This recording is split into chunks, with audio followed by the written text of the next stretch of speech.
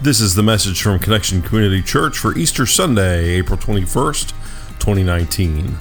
I am the resurrection and the life.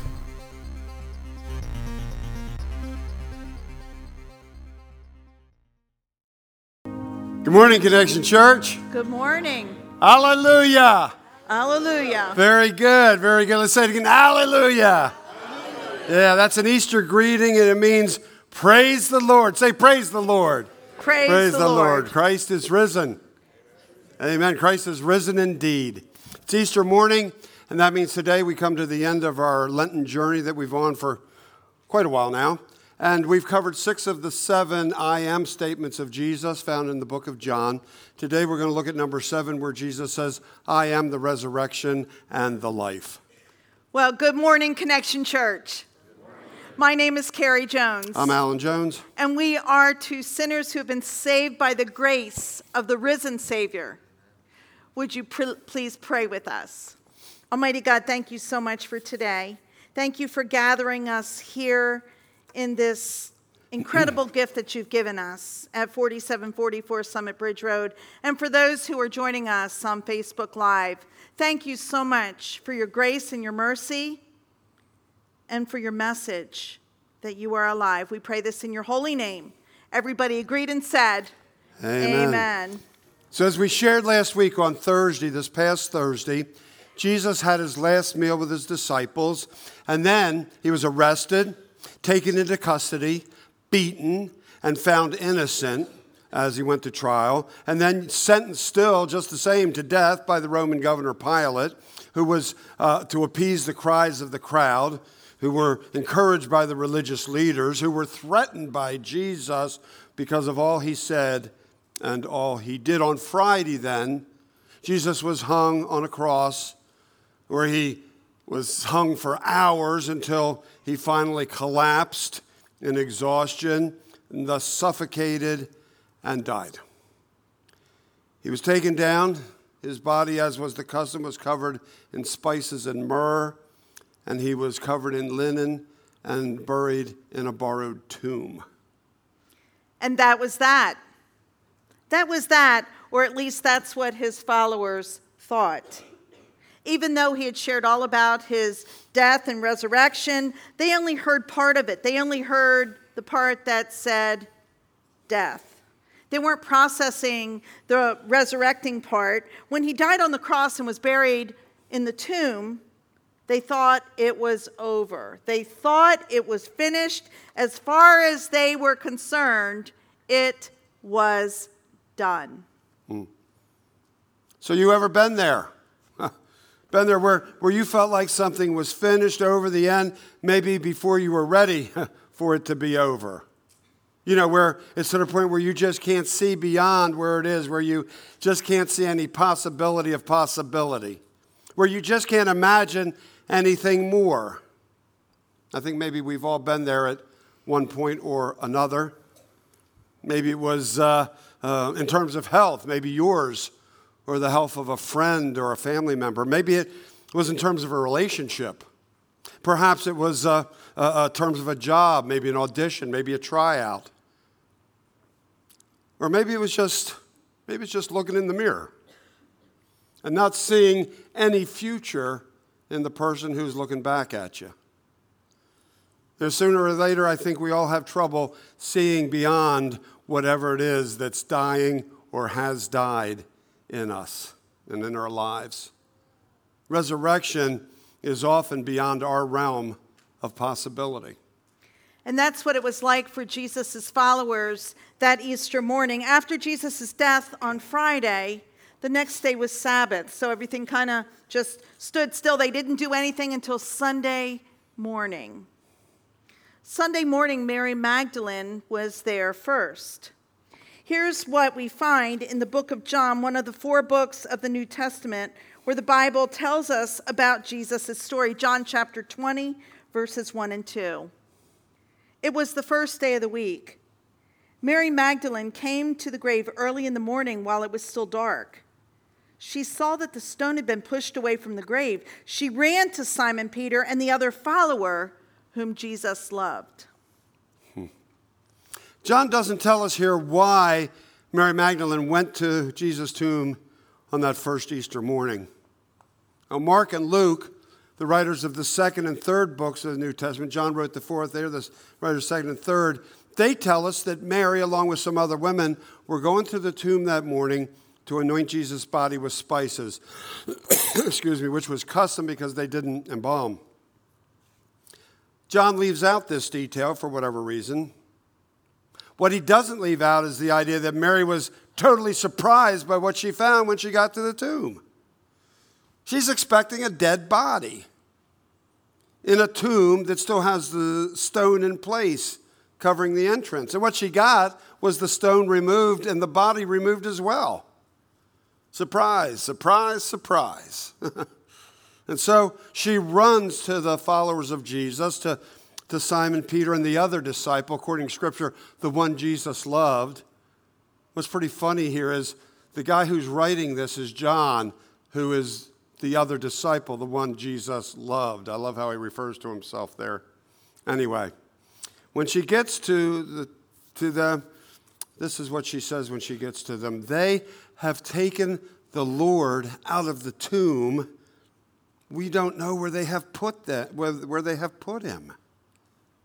She's not wondering who took the Lord out of the tomb. Instead, she's wondering where.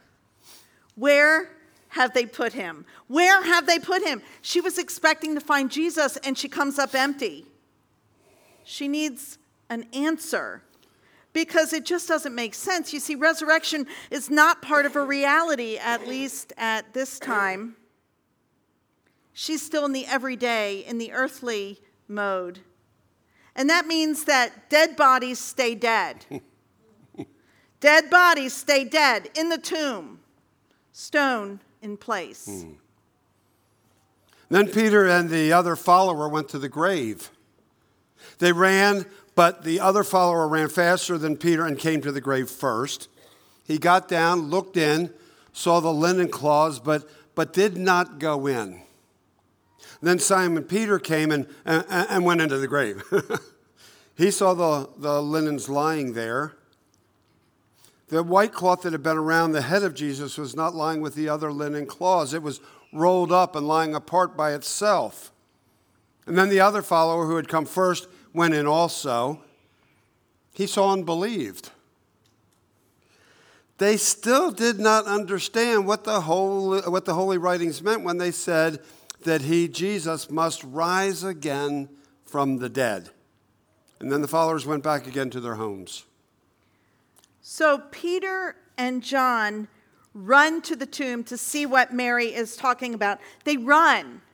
They don't walk. They don't saunter. They run, Scripture says, because what she tells them is totally contrary to what would even be on the radar to what they're expecting.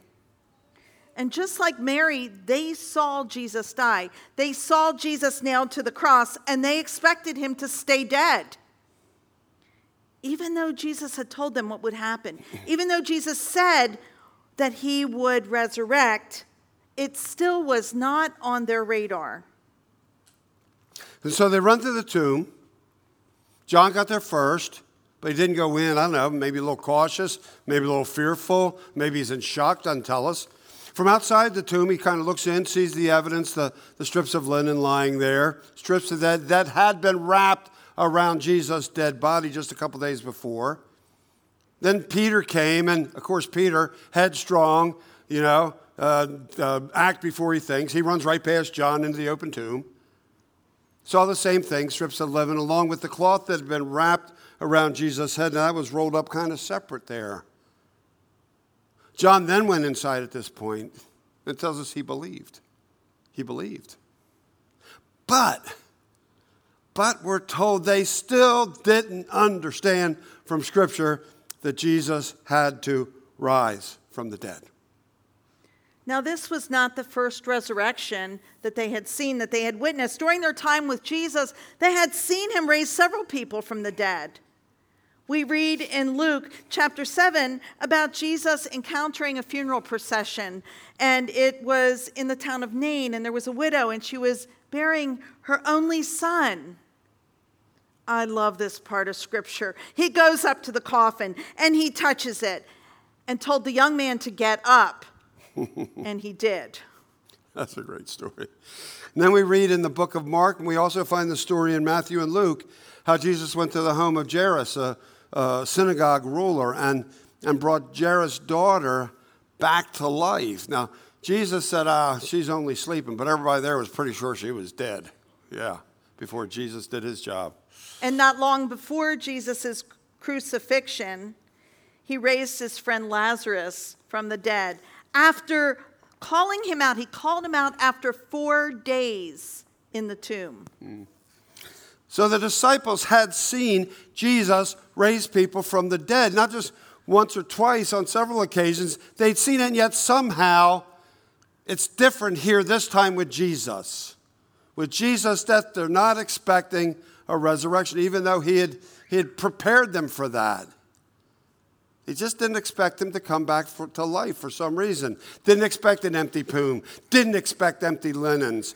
Didn't expect their Savior on the loose. By the way, when the risen Christ is on the loose, you better watch out. Because he's a wild man. He's got wild things planned, and you're part of it. Yeah. It's incredible what he might call you to do. Disciples didn't expect Jesus to resurrect, and here's the reason, because they thought everything had stopped at the cross. Mary stood outside the grave crying. As she cried, she got down and looked inside the grave. She saw 2 angels dressed in white clothes. They were sitting where the body of Jesus had lain. One angel was where his head had lain, and one angel was where his feet had lain. They said to her, "Woman, why are you crying?" She said to them, "Because they have taken away my Lord, I do not know where they have put him." After saying this, she turned around and saw Jesus standing there, but she did not know it was Jesus. He said to her, "Woman, why are you crying? Who are you looking for?" She thought he was the man who cared for the garden. She said to him, "Sir, if you have taken Jesus from here, tell me where you have put him, and I will take him away." Jesus said to her, "Mary." She turned around and said to him, "Teacher." So Mary returns to the empty tomb, and she has a conversation with 2 angels. That's pretty wild. She's still wondering where Jesus' dead body's been taken, still not understanding that Jesus has resurrected. She then has a face-to-face encounter with the risen Christ. She knows this guy. She's been around him for several years, and yet she doesn't recognize him when she's right there face-to-face. How could that possibly be? Well, I don't know. Maybe we look different in the resurrected state. Maybe we get a different body, maybe a new and improved. I'm counting on that, aren't you? Can I have anybody with me on that? I'm counting on a new and different body in my resurrected state. Amen to that. On the other hand, maybe her tears were so great that she had trouble seeing clearly through her tears. The other hand is, maybe you've had this, I know I have. Maybe she's not expecting to see Jesus and so alive, and so then when she does, she doesn't even recognize. You've ever been out of context and you just didn't recognize? This happens to me all the time, especially ladies, if you have big sunglasses on in a store, I'll probably walk past you. In fact, in the lobby today, somebody who's known me here for years, she's looking at me and she kind of says, "Oh, I didn't recognize I had my shades on in the lobby." She didn't recognize because I had my shades on right here at church. So maybe Jesus had his shades on, and she didn't recognize him. I don't know. That's a good one, Alan. I do what I can. Yeah. Well, it is not until Jesus calls Mary by name that she recognizes him and everything falls into place, that she finally understands that Jesus has resurrected, that he is alive. And Jesus tells Mary something that's very interesting. He says, "Don't hold on to me. Don't hold on to me." I've been thinking about that, and don't we want to hold on to people we love? Our parents passed away a few years ago, and I just wanted to hold on to them. I didn't want them to leave. but then the place where they are is so much better than this place, and I had to let them go. And Jesus is just saying, let me go because I'm going to send the Holy Spirit, and I can't do that until you let go of me. He said, go tell others and tell them that I'm ascending to my Father. I'm ascending to your Father. And so she went to the disciples, and she gave the very first Easter sermon.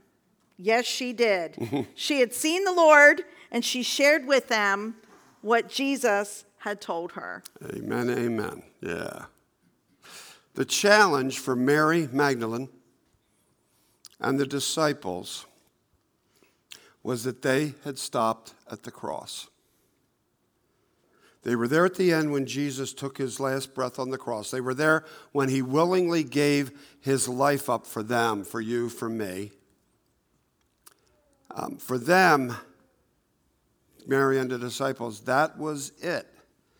That was the end of the story. Despite what Jesus had told them, all he had done, preparing them for what was to come, they had stopped at the cross. Stopped at the cross. The cross is important. The cross is crucial. It's on the cross that Jesus sacrifices himself for the world. It's on the cross that Jesus gave his life. It wasn't taken. He gave his life for you and you and you and you and you and all of us. He gave his life in exchange for your sins and for mine. And as we said last week, forgiveness of sin requires sacrifice, a blood sacrifice. In the Old Testament, we read where they sacrificed animals for sin, but Jesus came and shed his blood. It's a once, never again sacrifice of blood. Jesus did it for us on the cross. The cross is absolutely crucial for our salvation, absolutely crucial for life eternal. The cross is the most powerful symbol in the world, representing sacrificial love of Jesus for every single one of us. The cross is crucial. The cross is crucial, but the empty tomb is essential. The tomb is essential. Say essential. Essential. Essential. And it's essential because it's the resurrection, and the resurrection goes beyond anything in this world. You see, the cross reminds us that Jesus was fully human. The empty tomb, the resurrection, reminds us that he's fully divine. Mary Magdalene and the disciples, many others, stopped at the cross. And the problem is when that happens, it means death wins. It means the end of possibilities. It means the realities of this world, well, that's as good as it gets. The resurrection of Jesus Christ reminds us that we aren't limited by what this world has to offer. We're reminded that God is in charge of all things of this world and the next world. We're reminded that with God, all things are possible. That's what this reminds us of. We're reminded that when Jesus is in the picture, it's never over. It might look like it's over, but it's never over when Jesus is in the picture. It reminds us when the doctor's call we thought was bringing challenging news, we're reminded that it's not the end. That news is not the end. Resurrection reminds us that we'll find love again in spite of the relationship that broke our heart. We're reminded by the resurrection that there are other jobs, not just the one that we no longer have. Ultimately, the resurrection reminds us that when we take our last breath here on earth, it ain't over. It ain't over. What it is, it's a time of transition. Transition from here and now to the there and then. Transition from who I was to who God wants me to be. From earth to heaven, from the finite to the infinite, from the everyday limits to the possibilities of eternity. Resurrection reminds us from the grave, it's a transition from the grave to the arms of the Savior. Transition from death to resurrection and life. Going back to John chapter 11, we see that Jesus arrives 4 days after the death of his friend Lazarus. 4 days. Now, Lazarus' sister, Martha, she is just distraught, and she tells Jesus that if only he'd been there, her brother would not have died. Trying to comfort her, Jesus tells her that her brother will rise again, and she is thinking of the heavenly resurrection when she says she knows that he'll resurrect at the last day. And then Jesus said to her, I am the resurrection and the life. The one who believes in me will live, even though they die. And whoever lives by believing in me will never die.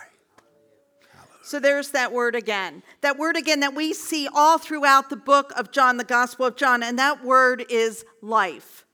Life. Jesus is life. And if Jesus is life, then Jesus is the resurrection as well.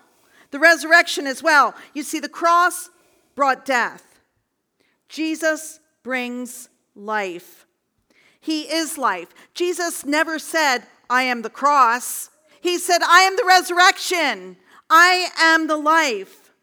He doesn't just talk about resurrection. He is the resurrection. He's the one who will be raised, who was raised from the dead, and he is the one who raises us from the dead, who brings new life here on earth and in heaven, and who tells us when we believe in him, we will never die. As we shared last week, when Carrie and I were in seminary, we had the opportunity to go to Korea. We were supposed to be in a culture, an immersion experience in a culture other than our own. And one of our vice presidents was from Korea, and she lined this trip up with the Kwang Lim Methodist Church, largest Methodist church in the world, which is in Seoul, Korea. So they kind of hosted us. It was a wonderful trip, 2.5, 3 weeks, just an awesome trip. But this church is a pretty good-sized church, like 80,000 members. It's crazy, but they own a mountain. It's called Prayer Mountain, and you go up Prayer Mountain. We had the opportunity to go up Prayer Mountain. There's a path up the mountain, and along the way there are stops to pray and like little statues of aspects of Jesus' ministry. We can stop, maybe sit at a bench and pray as you go up the mountain. And up near the top is the place everybody's looking for. You know, it's very well worn, and that's the cross. Of course, everybody's going to stop and pray at the cross. If you look real carefully, though, the path doesn't stop there. You got to look carefully because it's a little overgrown. It's not as well worn at that point. But if you look, it kind of goes up around the cross, and we took that path on past, and it takes you up to the empty tomb. It's not as well worn, though, as the rest. And the reason for that is a lot of the people stop at the cross. They never get to the empty tomb. And the trouble with that is when we stop at the cross, we miss the most important part of the story. Never stop at the cross. Never stop at the cross. The cross is important. The cross is crucial. But the empty tomb is essential. Essential. Our Savior is on the loose. Is the Savior on the loose in your life? What's Jesus doing in your life? Jesus cannot be contained, and he can take us to places in our lives and using our gifts that are absolutely mind-blowing, and we can trust him with everything we've got. Never stop at the cross, because if we do, we miss the resurrection. We miss the best part of the story, and that's who Jesus is. Jesus says, I am the resurrection and the life. The one who believes in me will live, even though they die, and whoever lives by believing in me will never die. That, my friends, is the absolute good news of the scripture. That is what he is who gives us life and breath. You are not here by accident. Your life is not a mistake. You are the one who Jesus calls into life and wants us to use our lives for his glory. He is alive and well. And that's the good news of the gospel. Let's live it and let's believe it. Amen? Amen. Let's pray. Almighty God, thank you that you cannot be contained. You do all kinds of unexpected things. You're on the loose. You're in our lives. When we believe in you, you reside in us. God, help us reflect who you are and whose we are. Thank you so much for shedding your blood on the cross, and help us never just stop there, but realize that death did not win. That death was arrested. And it's because of that that we can live each and every day new. New life in Christ here on earth and in heaven. We thank you, God, for this day that changed history. And we pray all this in your risen name. Everybody agreed and said, Amen. Thank you for joining us for our podcast. For more information about Connection Community Church in Middletown, Delaware, please visit our website at justshowup.church. You can also call our church offices at 302-378-7692. Connection Community Church, connecting people with Jesus and the life he offers.